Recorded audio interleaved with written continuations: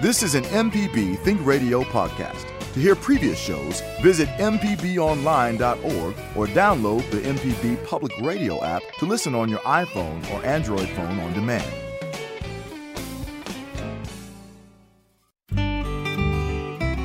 From MPB Think Radio, this is Creature Comforts. It's the show about your animals and the animals around you. Kevin Farrell here with Dr. Troy Major, veterinarian at the Animal Medical Center in Jackson, and Libby Hartfield, retired director of the Mississippi Museum of Natural Science. Today on the show, we'll welcome Matt Rota from Healthy Gulf to talk about the work they're doing to keep the Gulf fit for the many of the animals that call it home. He'll also talk about the Mississippi River Restoration and Resilience Initiative and ways that you can get involved. So what's your favorite part of the Gulf? We'd love to hear from you today. As always, Dr. Major is here ready for pet questions, and Libby likes to help you with your latest brushes with nature. Join our conversation this morning with your phone call. The number is 1-877-MPB-RING. It's 1-877-672-7464. You can send an email to animals@mpbonline.org. If you missed the Creature Comforts broadcast on Thursday, it repeats every Saturday morning at 6. So good morning, Libby. Let's start with you. I think you've got a couple of events that you wanted to tell us about. Yeah, good morning, Kevin. Clinton Nature Center is having a firefly walk tomorrow night. That's Friday, May the 20th at 8:30. And Paul and I will be there talking about fireflies and just basically showing people the fireflies. It's a great time to see them. So if you're in the area, it's be a fun night, although it may be late. If you want to stay late, you can. 8:30 seems late to start an event. People always say, why don't you start it earlier? And I said, because the fireflies don't start it earlier. So, yeah, we'd have nothing to see firefly-wise. And then up at close to the Starkville, Columbus area, Noxubee Wildlife Refuge has a bio blitz going on Saturday. And there's a lot. There's nature walks zeroing in on certain fauna all through the day. Early in the morning, it'll be birding, I think 6:30 to 8:30 birding. And there's a plant walk and a herp walk and an insect walk. So go online and kind of see the schedule if you want to get over there. You could stay all day and do them all, which will probably exhaust you, but or come and go as you want to see things. But it's Noxubee Wildlife Refuge. That's a U.S. Fish and Wildlife Service facility. And at our house, life has been centered around the fireflies at night. This is a really good year, and of course, then the big event, I guess I better say, is at the Mississippi Crafts Center in Ridgeland, and there should be lots of fireflies. We're at peak. Every place I've gone this weekend will be the peak population numbers for synchronous fireflies, and then they'll be gone probably in 10 days. You won't be able to see them, so now's the time to get outside wherever you are. If you're north of here, they may just be starting, so kind of start checking your dark places in the yard to see what's going on. And I've got several comments this week about the predaceous, or the birds that parasitize other birds' nests. And so I did some reading, and some people evidently couldn't get enough of it. They want to know more about brown-headed cowbirds and yellow-billed cuckoos.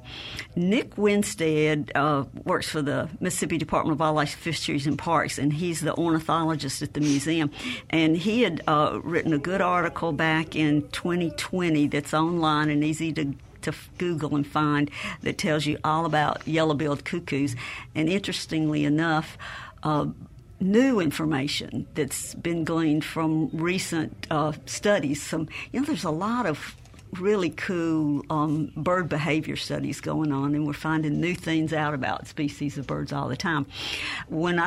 Back in the day, when I was in school, we learned that old world cuckoos, like the birds that are called cuckoos in Europe, or they parasitize nests, and what they call an obligate parasite, in that's the only way they can raise their eggs. Like we talked about brown-headed cowbirds, that's pretty much it is the only way they can raise their eggs, is to put them in somebody else's nest. So the cuckoos in the U.S., the yellow-billed and the black-billed cuckoos, we had said were not nest parasites. And while it is true that they can build a nest and raise their own young all they want, they're a real interesting bird in that they kind of specialize in eating either big insects, like they love cicadas. So when there's a plethora of cicadas, we've talked about that. Some years they have the big emergence of cicadas and we're covered up with them. During those years, they lay a lot of eggs, and then they also can eat the fuzzy caterpillars. They're one of the few birds that really likes eating those caterpillars that are hairy. And so when you get those tent caterpillar outbreaks, they get a lot of food then too. And it's a kind of a weird biological thing in that they have a compulsion to lay more eggs if they eat more, which is, I guess, a good thing. So then their eggs too many for their nest. So they fill their nest up, and then first they look for other cuckoos. So they stay within their species as much as possible, distribute those eggs. If they can't find any more, then new research has shown 11 different species, robins, wood thrush, several birds, that they will lay their eggs in the nest. So anyway, I thought that was pretty interesting. It's like they're just compelled to lay those eggs, and they've got to find somewhere to do it. Whereas the brown-headed cowbird, the theory is, I think, still that they evolved following the herds of buffalo, the brown-headed cowbirds. We had buffalo here even at one time. And so they weren't in a place where they could lay an egg in a nest and tend it and stay there. So they evolved. They're kind of migratory even during nesting season. So they lay their eggs in whatever bird's nest they found as they were traveling around with the buffalo. So they just didn't evolve to make a nest at all. Although there's been new research that they kind of monitor where they've left their eggs if they can, and they'll go around the nest where they've left an egg and vocalize, so that the baby birds can hear their voice, and then they know to go to brown-headed cowbirds' sounds when they grow up. Mm-hmm. So they learn that, but they can even kind of retaliate. If they go to a nest and lay an egg and that bird detects the egg and throws it out, they've been documented that sometimes they tear that nest up. Like... I'll show you. But what they think it is an attempt to make that bird build another nest so then they can leave another egg. So it's a wild world out there. They are true bullies of the bird world. Seemingly so, but beautiful, with a beautiful song, and they've found a way to get along in the world. There you go. Let's work in one pet email for Dr. Major before our first break. And good morning, Dr. Major. This one says... sometimes the cats scratch on the cement around their feeding tray before or after eating. The food is always fresh. It makes me think that the food smells bad and that they want to cover it up. All of them don't do it, and not every time they eat. Why do they sometimes briefly scratch the area besides their tray? And my cat does that as well. Also with my food, it's funny if he gets where and he'll start doing that, and I always think that, again, it's some sort of commentary on my culinary skills. So, Dr. Major, what's the cat scratching all about? That's a great question. And of course, dogs, I know, looking at dogs here, if they don't, when we're boarding or have hospitalized dogs, sometimes they will literally just root and turn their bowl over if they don't like the food. As far as the cats, though, scratching, I think it's a habit, and there's really no indication, in my opinion, that they dislike it. Most of them would go in and eat. It may be something similar to where they use a scratching post. Why do cats use scratching posts? If you can answer that, they'll just keep their claws sharp, I guess. But I cannot give you an absolute reason why they would be scratching on the concrete or the floor around the bowl. My cats are ready to eat, and they don't really they don't mess around. They don't really care, right? Could it be that the old idea of maybe out in the wild they had to cover up their foods to hide it from other animals, and that's kind of a throwback to that? Possibly, and cat behavior, changes. I'm not sure exactly that that's the case, or that they were even trying to cover it up. But certainly, if somebody can help us with that, more psychological effort, I would say give us a call. But I don't think it's a bad thing. But at the same time, it is probably a habit that they've developed. Well, and it's also good to know that it is not a criticism of my cat of my cooking skills. So that is good to know. Although I will say that the amazing sense of smell. I had a bag of unopened cat food on the counter, and it was not unopened for very long because I came back a couple hours later and he had sort of torn into the new bag, even though he had a bowl of food waiting for him at his usual spot. So I think that new food smell is too much for him to resist sometimes.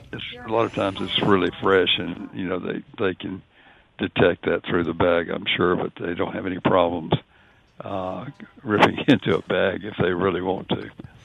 This is Creature Comforts, and it's time for our first break of the hour. When we get back, we'll talk to Matt Rota from Healthy Gulf about the Mississippi River Restoration and Resilience Initiative and the work that Healthy Gulf does as a whole. Dr. Major and Libby will stay on hand, ready for your pet questions and encounters with nature. And I think we also have a special guest we're going to call here in just a minute as well. You can call in to join the conversation with questions and comments. The number is 1-877-MPB-RING. It's 1-877-672-7464. You can email the show. Send it to animals@mpbonline.org. Hi, I'm Jason Klein from Fix It 101. If you ever thought about changing a doorknob or fixing a leaky faucet, some jobs just aren't that difficult, and yes, you can do it. If you want to find out how to do those things, listen to Fix It 101, podcast everywhere. We're back on Creature Comforts on MPB Think Radio. Kevin Farrell here with Dr. Troy Major and Libby Hartfield. If you want to join our conversation this morning with a question or a comment, just call 1-877-MPB-RING. It's 1-877-672-7464. You can email the show by sending it to animals@mpbonline.org. We're going to talk to our guest, Matt Rota, Senior Policy Director at Healthy Gulf, in just a minute. But first, Libby, we have another guest on the line, and if you could go ahead and introduce it for us. I know David Elder just because he's interested in fireflies as well, and he has synchronous fireflies on his property south of here in Covington, Louisiana. So he gives us a email or a message every year when his are blinking and tells us to get ready. So this year he said he had some really unusually interesting experiences with fireflies on his place and on some property close by that I think's in his family, and that he would like to share it with our listeners. So I think he's on the line, Liz. Go ahead, David. Thanks for joining us. What do you have for us today? Yes, I'll be glad to. Let me just a little background. I grew up in New Orleans, and sure, we had little flashing bugs. We had, one at a time. It was nice, but then we bought this property across Lake Pontchartrain, still New Orleans, Covington, Louisiana, built a house in the forest with some longleaf pines and some cypress. And one evening I walked outside and glanced to my right, and wow, I just couldn't believe it. What in the world is that? These beetles, these male fireflies were gathering together and snapping at the same time, synchronous snappies, they call them. I'd never seen such. No, I had my neighbors, matter of fact, y'all. And so I read about these things and decided to call LSU bug people. And I told them, look, I know this synchronous stuff goes on in the Smokies and elsewhere, but New Orleans, really? So LSU sent a team down, I want you to know, and all I wanted, I told them it was a parking place for some LSU football games, okay? But I didn't get what I wanted. But let me tell y'all, it's so amazing, these snappies and synchrony in the thousands. Early May, 2 weeks from now. May 5th actually was the peak.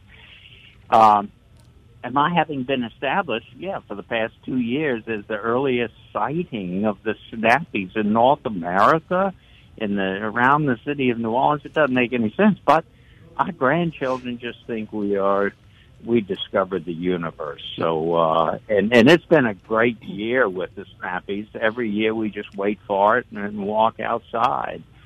But I'll be glad to answer any question that y'all can imagine. You mentioned that you had seen a lot of several other species of fireflies too. Did you know the names of those? You might just tell us something. You were saying that high in the trees you saw a lot. Yeah, we did. And what's interesting, I think, about names, Libby, is when you really read the names of this species and that species and this species, they seem to. Now I'm 73 years old, but they seem to like come together. They oh goodness, is that, did I misspell that or something? But anyway, tree toppers is what you're referring to, and that's good. And to call them snappies is easy. But when I get into the scientific names, I go nuts. But yeah, we had a lot of tree toppers, and we still have a lot of fireflies now. No synchrony; they're all dead, and no synchrony. But it's amazing because they start in March, just a few little gentle flashes, and some of the things like recognizing why 100 males, 50 males, 1,000 males would gather together. How in the world? And I keep asking that question of people: how in the world can they get together and all of a sudden send a male down to get married? Well, it doesn't. It's really amazing. It just is. But yeah, we have a whole bunch of different types of fireflies, but it's the snappies that are so exciting. And David, I guess the different types of fireflies, it's not all the same color or the same frequency or patterns that they use. Absolutely, it isn't. And sometimes the little tree topper is a little bit more yellow. And then there's some that we call the boxers. I don't know what the scientific name is, but they flash down. They're just violent as heck. And they flash down midway up down to about 5 feet, and then just start attacking everything that they see. So I would bet that we have in North Shore, New Orleans, I would bet that we've got about 5, if not 6 or 7 little species that do everything different. But the snappies are the most exciting, I have to admit. All right, David, we appreciate you calling in this morning and joining us on Creature Comforts on MPB Think Radio. And thanks for your insight on the fireflies. And as Libby mentioned, it's a chance here in central Mississippi. And then in the coming week or so, maybe they'll move north. So folks who live north of the Jackson area, be on the lookout for these because they are definitely coming your way. So we'll welcome now to our show our other guest, Matt Rhoda, is the Senior Policy Director of Healthy Gulf. Matt, if you could start out, tell us a little bit about your background. Sure. Thanks for having me. My name is Matt Rhoda, and I'm the Senior Policy Director for Healthy Gulf. We're an environmental organization based in New Orleans, but have staff in 4 of the 5 Gulf states, including Mississippi. We have Andrew Whitehurst, who has been on your show before, I believe, lives just outside of Jackson. And so we focus on making sure that communities have the resources to protect their waters, whether it's fresh water, wetlands, and obviously the Gulf of Mexico, to make sure that we can preserve our natural resources for generations to come and communities can thrive and depend on them. So how does the Mississippi River play into the mission of Healthy Gulf?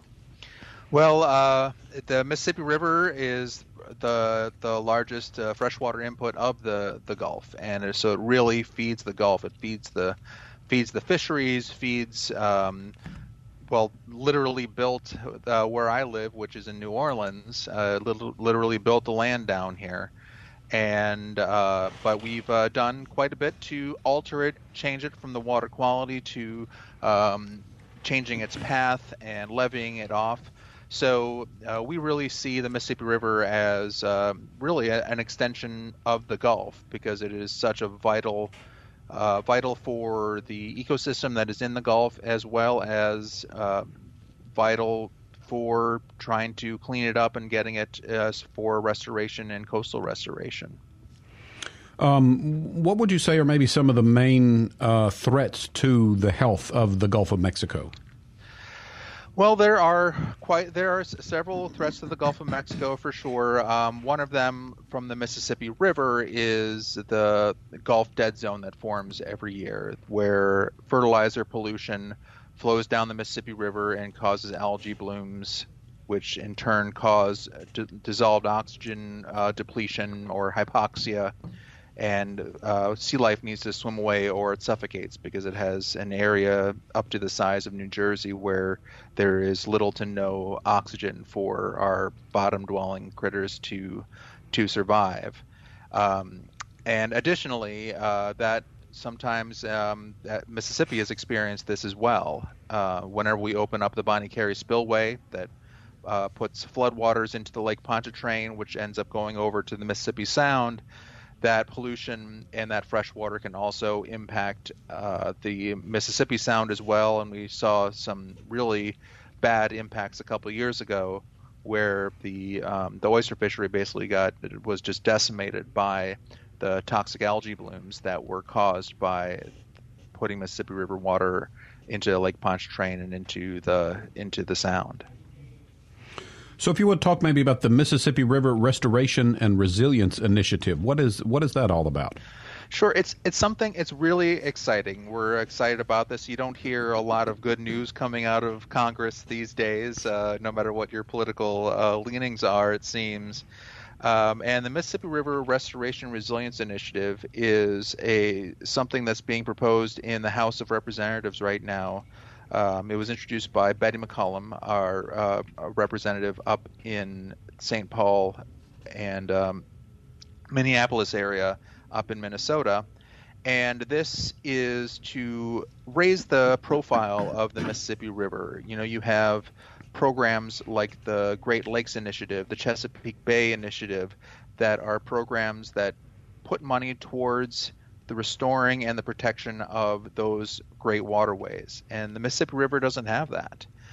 We don't have a dedicated program with dedicated funds to promote good projects on the river. And so this was proposed by Representative McCollum, and it's gaining support. And so we're really excited to see, because in my view, the Mississippi River is the most important freshwater waterway in our nation, and it's time for it to be respected that way and to be having the funds in a non-regulatory manner to make sure that everybody who wants to use the river can use it, and it's a benefit for the communities that surround it.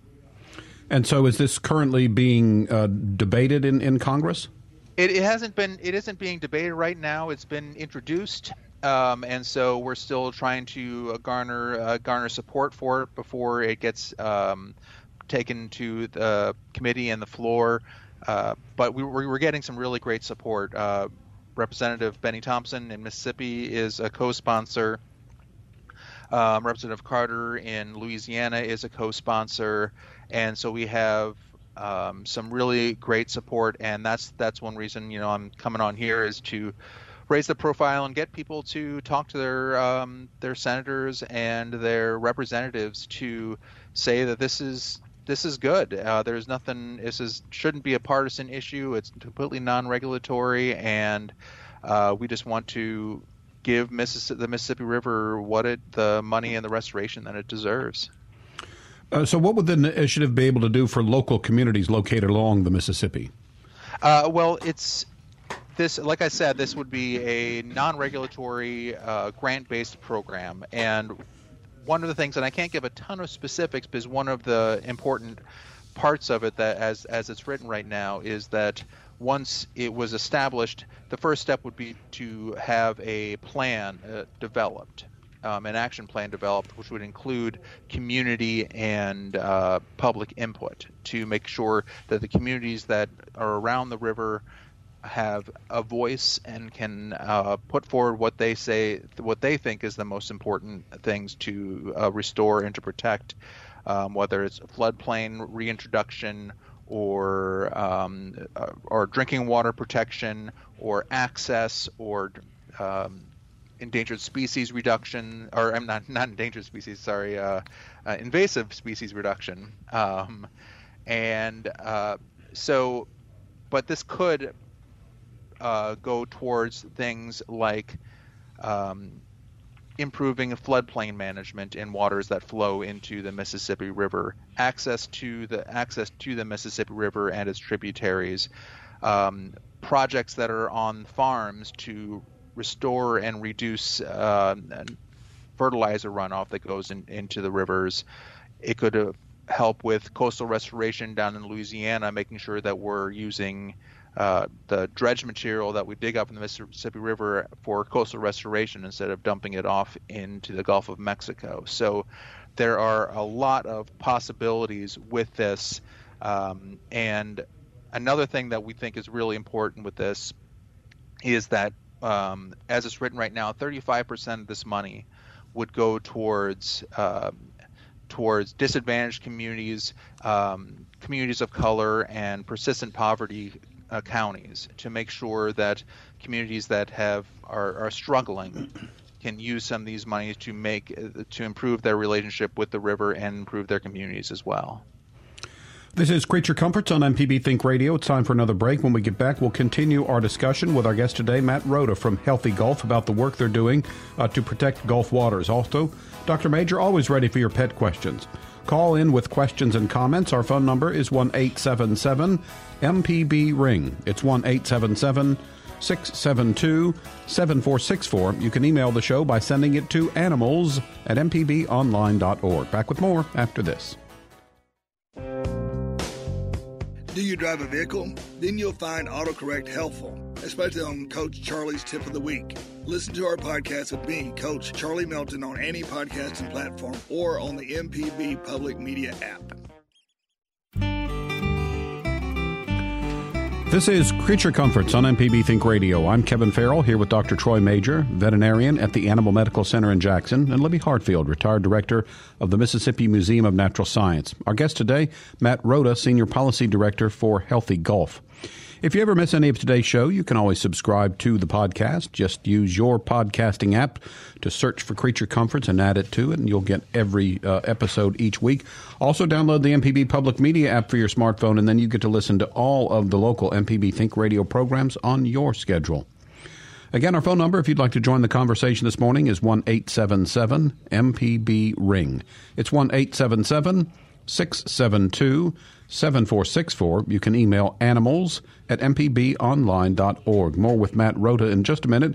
But Dr. Major, we've got another pet email here for you, and this one, kind of a sad story. Our 6-month-old dog recently was hit by a car, leaving her blind. What can we do to help her acclimate to her new disability? We've resourced information on Google, but would like any information that Dr. Major could give to us. Dr. Major, you still with us? Yes. Okay. That's totally sad. She's 6 months old, they said, and I guess she is totally blind. So if she is mobile and everything, I suppose at her age she's going to have to be obviously inside. I would prepare areas for her that she can navigate, and a lot of the dogs do quite well from memory. And I'm not sure about this dog. It'd be interesting to talk to the owner just to get a little bit more information. But a safe place, sometimes a companion helps. And I've seen dogs that are blind that certainly you wouldn't think they were, because they go with their friend, if you will, whether it's a cat or a dog, and have a bond with them to get around. So not knowing any more about this situation, maybe they could call either at a later date or tell us more about this. But best of luck, and it's going to take some time and effort to take care of this little dog. But obviously, too, establish a relationship with a local vet, and that you can definitely do a lot to help out in that instance. So right, and I'm assuming that the dog has no other major injuries other than, I blindness. So it may work out well. I've seen blind dogs that do quite well.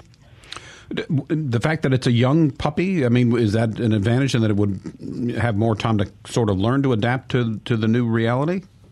Well, I think so. And of course, being a puppy, not knowing what kind of dog it is or how exuberant it is, I would say that is an advantage, yes. We're visiting today on Creature Comforts with Matt Rhoda from Healthy Gulf.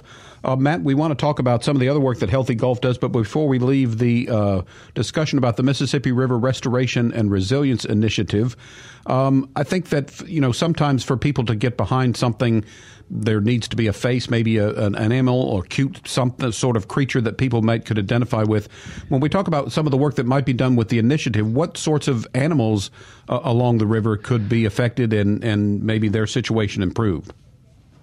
Well, there's I would say, any animal, especially that relies on, clean water and the floodplains of the Mississippi River could be definitely be a help with this. From the sturgeon that go up the Mississippi River are, while they aren't necessarily the, I guess you would say, prettiest fish, but they are just an amazing. I'm sure you've talked about it. I think I've heard you all talking about them before. Just what amazing creatures they are. They look like they look like dinosaurs, and they're amazing. And that habitat could be improved. And then you got some more of the things like your river otters and things like that thrive in the floodplain and batcher areas, and can't get enough of those guys. And then also the Mississippi River is the major flyway of the entire continent, and migratory birds, neotropical migrants, waterfowl, all are creatures that could benefit through putting money towards coastal restoration, flood protection, floodplain management, and pollution reduction. So when we talk about the Gulf of Mexico, we touched on in the first segment the dead zone. And again, I think if you told us that that's basically things like pesticides and that sort of thing that wash down the Mississippi River into the Gulf, and basically, is it like they suck all the oxygen out of that part of the Gulf, and then so nothing is able to exist in there? Do I have that right? Pretty much. It's fertilizer pollution and other nitrogen and phosphorus pollution that comes down the Mississippi River, mainly from farming, but also through sewage treatment plants and petrochemical facilities. And whenever that pollution gets to the Gulf, to the saltwater, it causes massive algae blooms. And those blooms, the algae dies, it sinks to the bottom, and then bacteria eats up all that extra organic material, and at the same time they use up the oxygen on the bottom layer of the Gulf. And that's what causes the dead zone. You have this huge area up to the size of New Jersey at the mouth of the Mississippi River, basically all along the Louisiana coast, getting into Mississippi a bit, and getting into Texas, where creatures that can swim, they can swim away, but other things like sea stars and shrimp and other bottom-dwelling creatures can often suffocate and die. And is the dead zone in the same area geographically every year? I mean, I would imagine with currents and things that this is not a static thing, but it moves. Is that correct? It ebbs and flows, but the general area where you basically will always find it is along the continental shelf, a lot from the Mississippi River west, is really the areas where you'll see most of it, because there's a big shelf before it drops off into the deep ocean, and it forms on that shelf. Once you get to the deep ocean, then it doesn't have the conditions to form. So it ebbs and flows within that area depending on how much flow is coming out of the Mississippi River and the tides and the winds. For example, when you have lots of hurricanes, that mixes up the water, and so the dead zone isn't as big sometimes because of hurricanes. That's not the solution to the dead zone that I advocate for. So it's it's dynamic, but it's also very reliable. That it's going to be there, and there's some really good models to predict based on the amount of pollution that's in the Mississippi River how big the dead zone is going to be. And so it never really goes away. You're just saying it based on conditions, the size and maybe slight location of it changes. Yeah, and it gets bigger in the summer, and it gets smaller and often disappears in the winter because, around the warmer it is, the more the better conditions you have of the stratification of the fresh water coming in and the salt water because they're different temperatures. And so that keeps the low oxygen on the bottom, and so it doesn't get mixed up.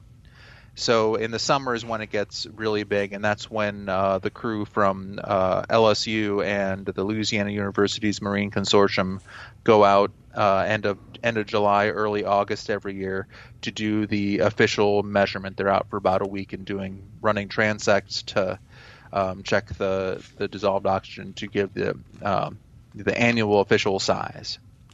What kind of threat to healthy Gulf waters is oil drilling?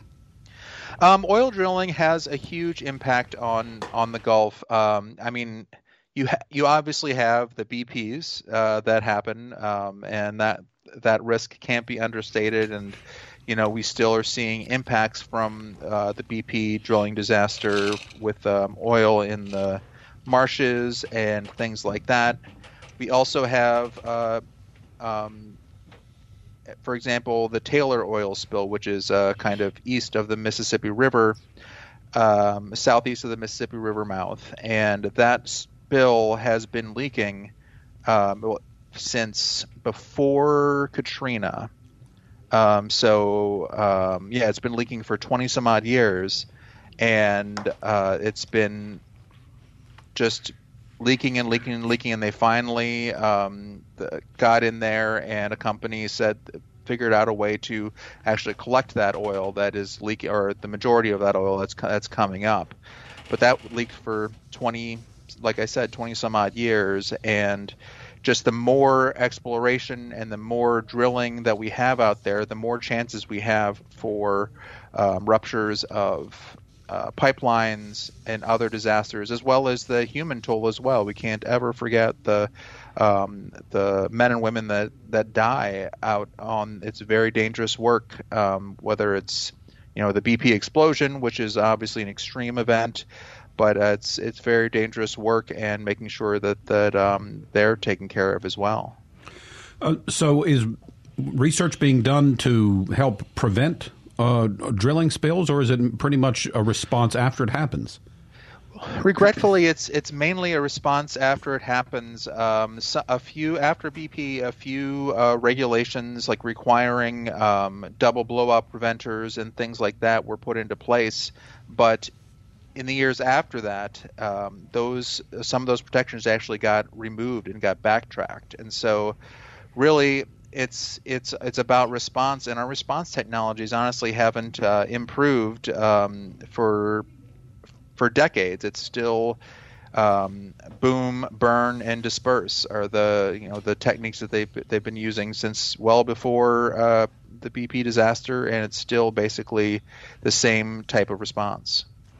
This is Creature Comforts on MPB Think Radio. Time for one final break this hour. When we get back, we'll come to wrap up our conversation with Matt Rhoda from Healthy Gulf, talk about ways that maybe the everyday person can get involved to keep the Gulf healthy.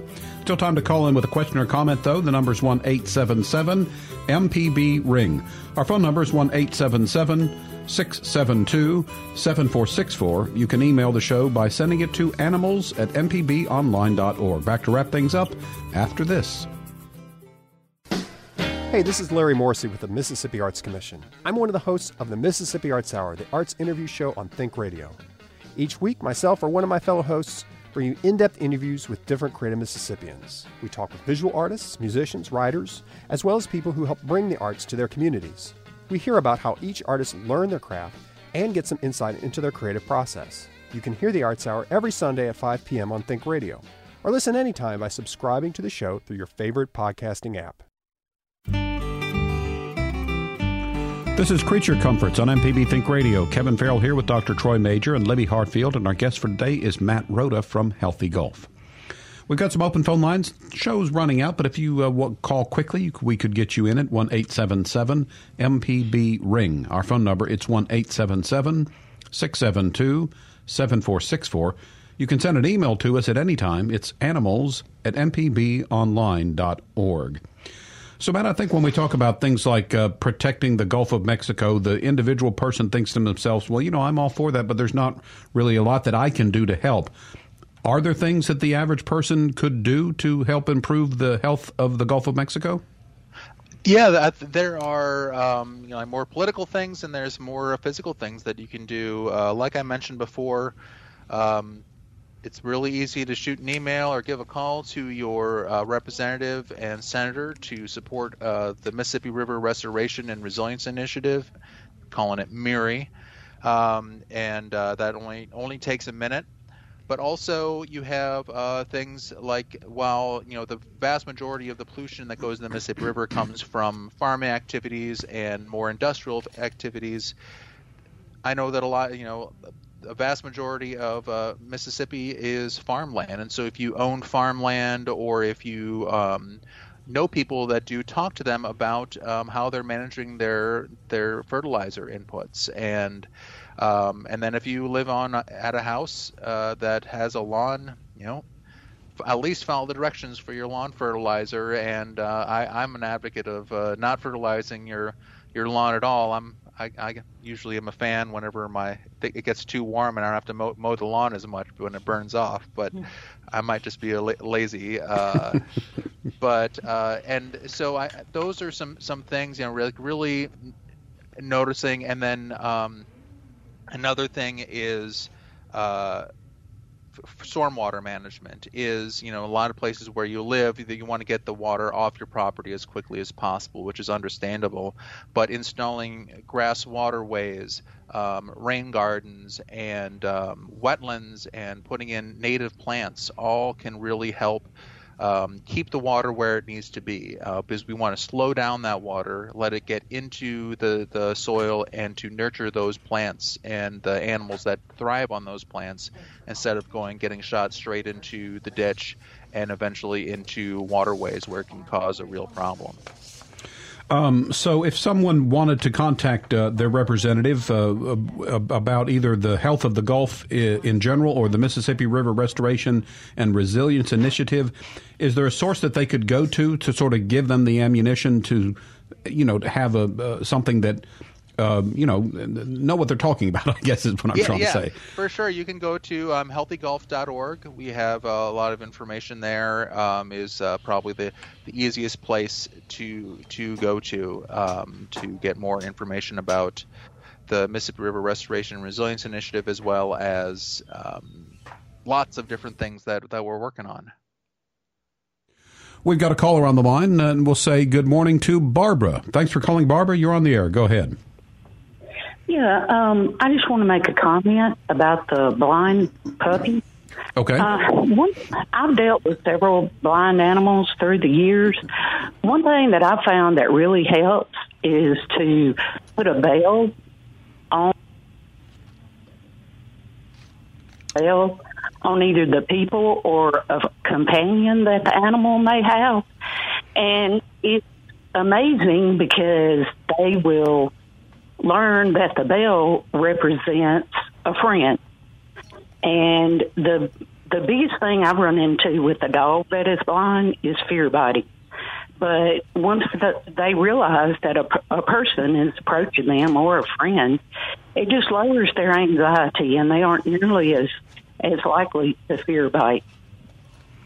All right, Barbara, that's a good thought, and again, broke up a little bit. So I think what Barbara was saying was that if you have a dog that has lost its sight, for maybe the companion that you get for it, or when you're around, there's a bell, so that the dog then associates the bell with friendliness, and so that helps, because you can imagine, if a dog can't see, that it is probably afraid of things that it encounters. So, Barbara, thanks for that. That's a good tip for the folks who have the blind dog. As we wrap up with our guest, Matt Rhoda from Healthy Gulf. Matt, got a couple of minutes. Is there any issue about health of the Gulf that we haven't talked about that maybe people are not as aware of as other issues? Yeah, I think there's one issue that we would need to be talked about is there's been a lot more about talking about exporting natural gas because of the war in Ukraine and a bunch of other things. And as there are talks about that, we are concerned of the impacts that this expansion of this all the infrastructure that would be necessary could really impact communities that are already suffering from a ton of pollution, wetland destruction, and things like that. And so I just want people to, and one thing that we're working on is to really acknowledge the costs of expanding our petrochemical development and making sure that if we do that, that communities that are already impacted are taken care of, and that we're protecting all of the people that live and thrive and depend upon the resources of the Gulf. I might be putting you on the spot here, but do you have an idea, or could you give us an idea of sort of the economic impact that the Gulf has? I mean, it's a recreation spot, but how important is the Gulf of Mexico to our country? The Gulf is really important. It's a multi-million-dollar, and I don't have the figure in front of me, and I apologize for that, a multi-million-dollar fisheries input that it has, and it's also obviously a huge recreational opportunity. And as you get into east of Louisiana into Mississippi, Alabama, and then obviously Florida, just all of the tourism that is happens on the Gulf. It's an absolute treasure. And so we need to remember that while the Mississippi River and the Gulf are vital for our transportation and for moving goods in and out of the United States and up and throughout the Midwest, that also we need to make sure that we're doing those things in a way that also protects the millions, if not billions, of dollars of commerce and activity that happens in the Gulf. Very, very well said. Thank you, Matt, today for helping us learn more about some issues affecting the health of the Gulf of Mexico. Creature Comforts is a production of Mississippi Public Broadcasting Think Radio, funding provided in part by listeners. If you need to hear today's show or previous show, you can go to mpbonline.org/Creature Comforts. Our show is produced by Java Chapman, and our call screener this week was Liz Gill. So for Dr. Troy Major, Libby Hartfield, and our guest Matt Rhoda, I'm Kevin Farrell, inviting you to stay tuned because up next, it's AutoCorrect. We'll be back next Thursday at 9 for another Creature Comforts, heard only on MPB Think Radio.